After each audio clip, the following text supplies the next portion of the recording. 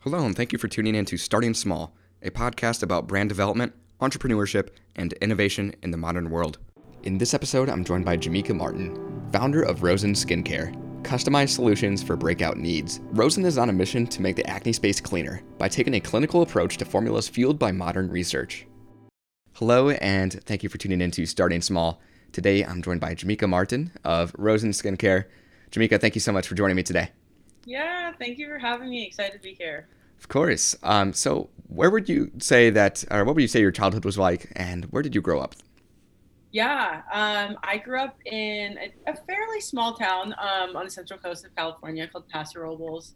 We're like right between LA and San Francisco, mostly known for like our wine. But most people, if you're not from California, don't really know where Paso Robles is. Um, I very similar to I think like any kind of like small town feel growing up. Kind of ran free reign, throughout the town.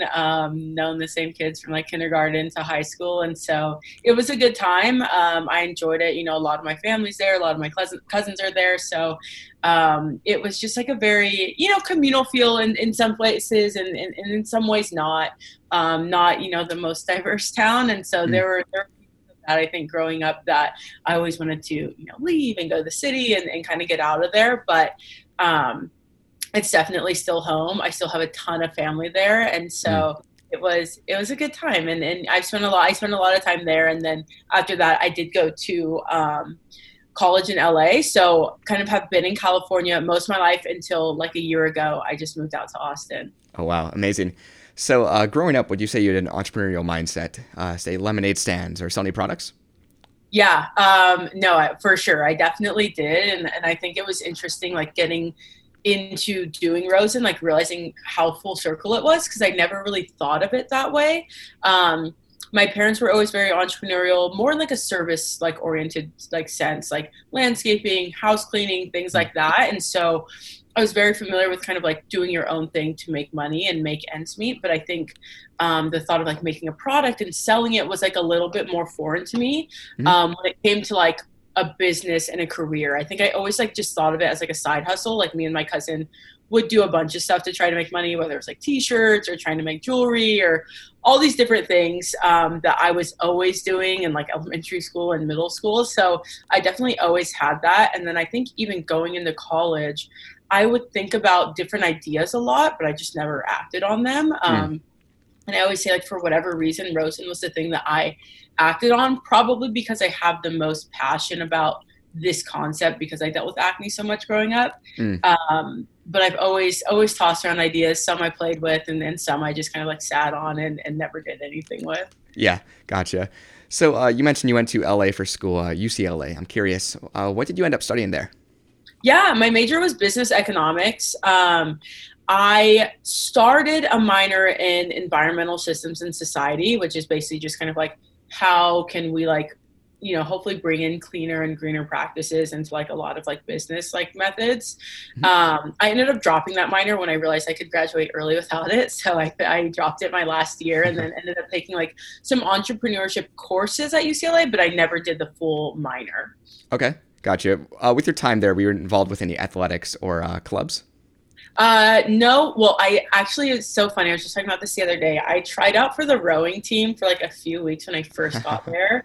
I think because like it's hard for them to recruit because not a lot of kids row in high school. And Yeah. I thought about it. I never rowed, but they were kind of like wanting me to do it. And I didn't end up doing it because I just like did not have the passion for it. But my main kind of clubs, I was involved in like mixed student union and then African student union for the most part. And then Startup UCLA is like a program on campus that I was lightly involved in. And then I did an accelerator with them when I graduated, which was like really huge for like the early stages of Rosen. And so those Mm. were kind of my main things I had going on. Definitely. That accelerated. I would like to kind of elaborate off of that. A lot of my guests, my previous guests who've mentioned they built their companies out of school, a Mhm. certain club, entrepreneurship club. What kind of impact did that have on the future of Rosen, and what did you do exactly with that program? Yeah. Yeah. Yeah. No, I would say between That program, I took a few entrepreneurship courses, but one of them was the most notable, where we kind of like would build a business and then we like did a pitch, and all that stuff at the end. And I was working on Rosen at the time, and I'm like, hey, I'm kind of already doing this. If you guys want to like do this for the class, and they agreed. So kind of just got to like make a pitch for my own thing that I was building. But both of those were incredibly impactful, I think, for me to understand this concept of like differentiation and scale and like equity. Like I learned about like equity for the first time, like right before I graduated college. And just like all of these concepts that I think, especially as like an entrepreneur now, like I take for granted and are very like, just like talk about it like all the time. But there's, for me, I was like, I didn't know what any of that stuff was. And so I think for me, those programs were super helpful to kind of get out of this like almost like crafty farmer's market kind of stage of like, hey, I make these products and I sell them. But this idea of like, what does it mean to scale a company? Like I am an entrepreneur, because I always thought for me, entrepreneur was so like tech focused when I was like going through it. And so I was like, am I an entrepreneur? Even though, I'm making products. And so it was like just really putting like the bones to what I was doing and really helping like build that foundation for scale and growth. And really challenge my mindset. And so I think those were the biggest things. And then of course, kind of like, I think with any like accelerator or program is like the network and the mentors and the people that you can lean on and ask questions to. And there's a lot of folks that I met like in that program that I still, keep in contact with till this day. And so just learning how to like follow up and keep them in touch and like ask them, for like appropriate help and things like that was huge for like building that foundation. Certainly. During this time period of your life, were you working any jobs, or were you fully pursuing Rosen at the accelerator? Yeah, so I graduated in June, and the accelerator started like I think it was like a couple weeks later. Okay. During those first few weeks, I was just doing the accelerator. I think we got a stipend. I want to say it was either like $5,000 or $10,000, and I used it for Rosen, but I also used it to like help pay for like rent and stuff like that. And then once that program was over, it was like September, I believe it ended. I was kind of going into like, okay, I don't have enough money to pay myself from Rosen. And I ended up babysitting and like tutoring for the whole kind of like rest of the first year. So like when it hit summer again, when the kids went out for school, I was paying myself by then, about like a year after like I had launched. And so very minimally, like basically covering rent and like that's it. But I just kind of like babysat in between until I could like pay myself. Gotcha. So 2017, this is when Rosen enters. If you can describe the inspiration behind creating this product, and I know it's to solve an issue you might have experienced in the past. Yeah, for sure. So I dealt with acne-prone skin for most of my life. I think I started breaking out in like 5th or 6th grade, super early, and just pretty severe breakouts. And then I think also, like I mentioned, growing up, my hometown wasn't like very diverse. There weren't a lot of like people of color or a lot of like Black people there. And so I also dealt with really bad like scarring and hyperpigmentation. And I think it was like so much more difficult for me because like, nobody else I knew dealt with it. And so it was just like a really impactful kind of journey of like hating my skin and like not knowing what to do with it. I did a lot of medications, a lot of treatments, and I ended up doing Accutane twice. Once my senior year of high school, and then once again my freshman year of college. Didn't help, which is kind of usually like the last ditch effort, for a lot of people with acne prone skin. It's like prescribing that, you should be good for life.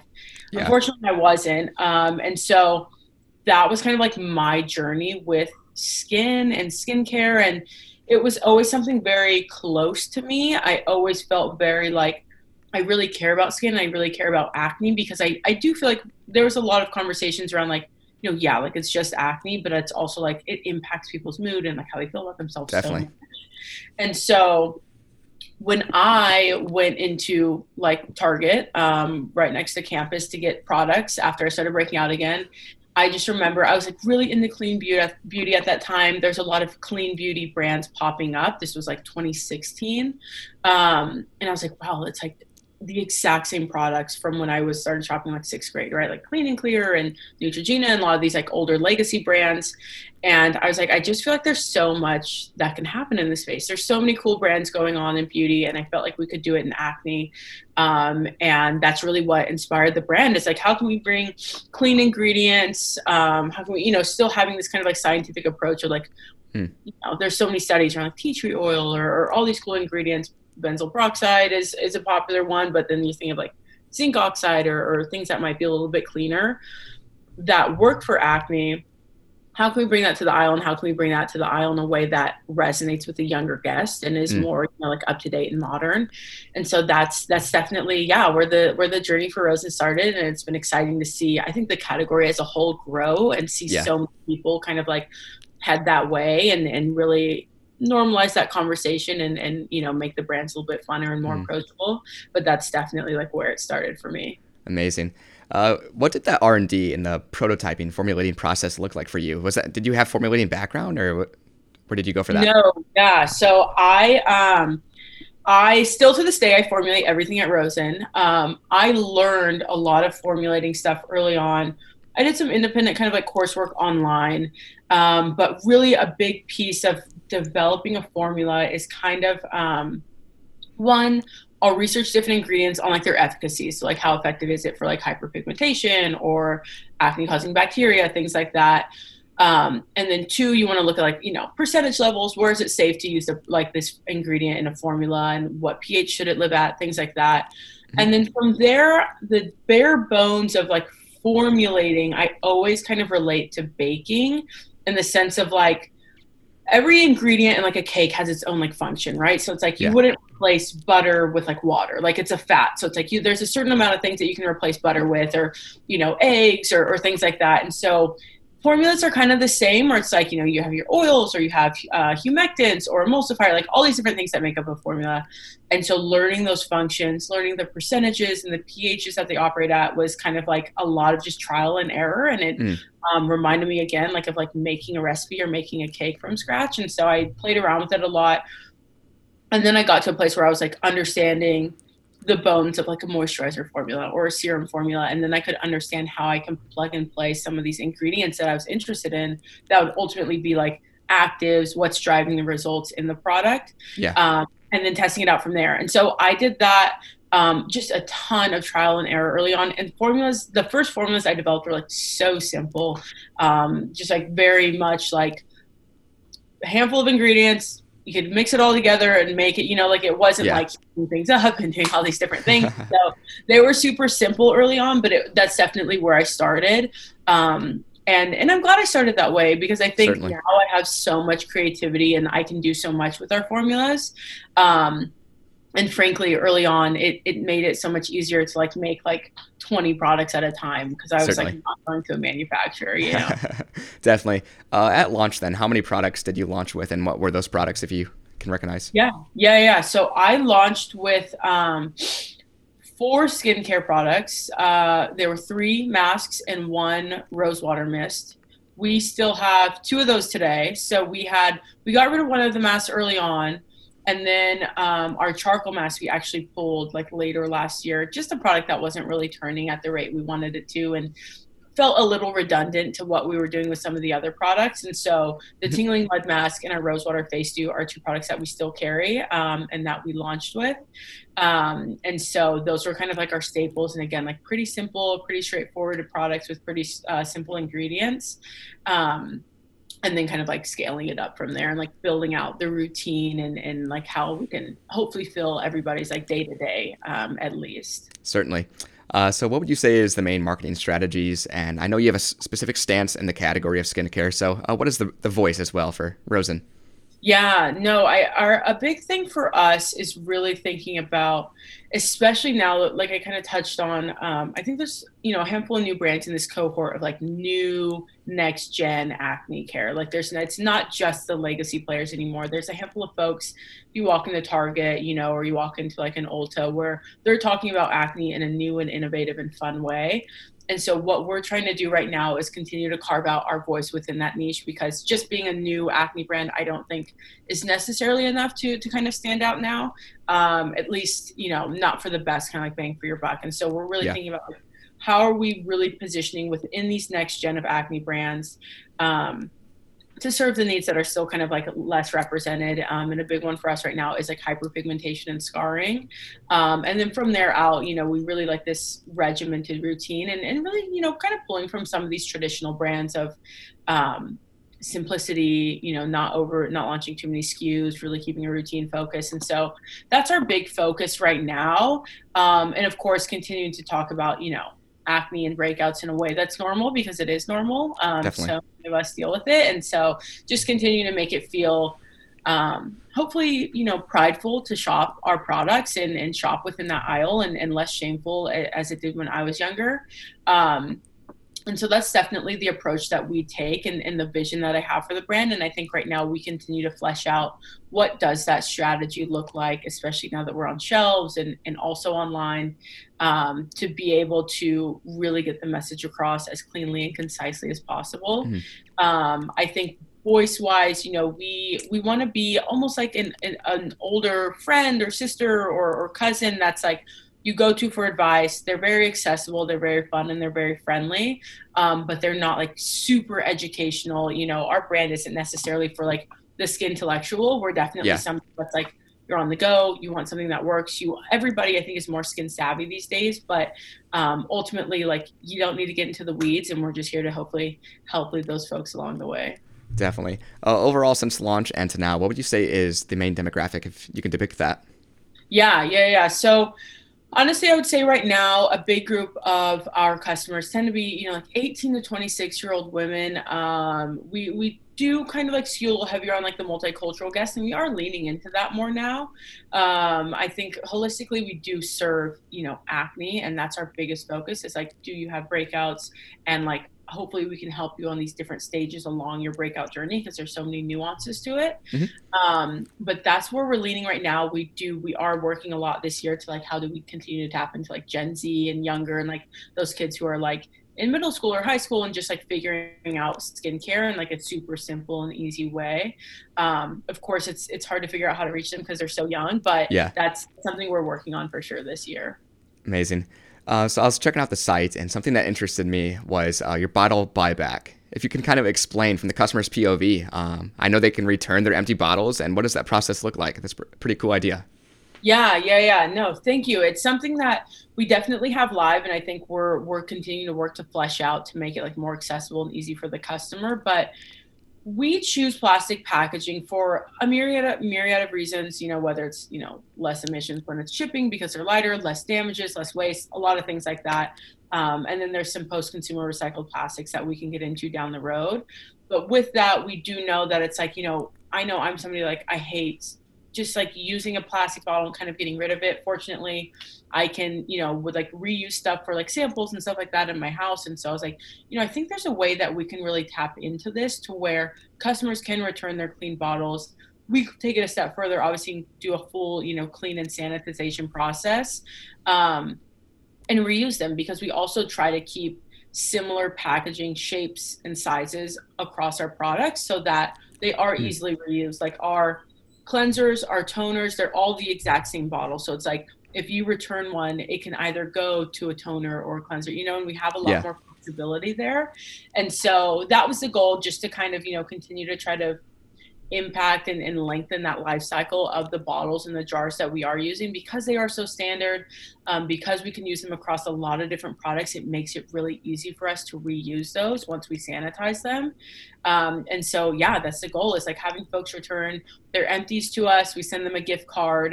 Depending on how many they send, they get, a different varying amount of like a gift card. And then we get to, reuse them. And, even in this supply chain situation going on right now, it doesn't hurt to ever have, some more packaging on hand. Definitely. That's amazing.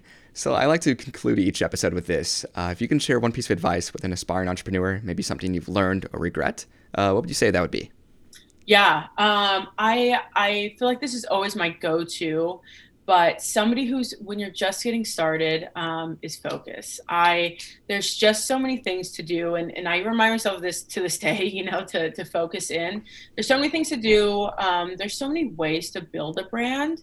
that really focusing in is going to be, your best bet for growth and knowing like what's moving the needle. It's really easy to just kind of like check things off a list or do a ton of stuff at once. And just be okay at like a lot of things instead of just being really good at one thing. And I'm a super focused person, and even with like I talk to friends who have like so many different ventures and so many things going on, and I'm always so inspired by them. But I'm like everything I do is like Rosen or like Rosen adjacent, and Yeah. but I think it's part of like where our growth has been and everything, because I do try to focus in on what we're doing, and even in that, if it's like, hey, let's maybe not do TikTok and Instagram and Pinterest and Twitter, like all the socials, like let's pick one, let's pick up like type of content and get really good at it, and then kind of run that dry. And so I think that's my biggest thing, is like finding the buckets to focus in and even niching down from there so that you can really start to measure your results and know what's working and what's not. Definitely. Well, Jamika, thank you so much for joining me. And to the listeners out there, make sure to check out Rosen Skincare at rosenskincare.com. Hey, thank you for listening to this episode of Starting Small. If you would, leave a review on whatever platform you're listening on. Also, follow Starting Small Pod on social platforms to keep up to date on future guests.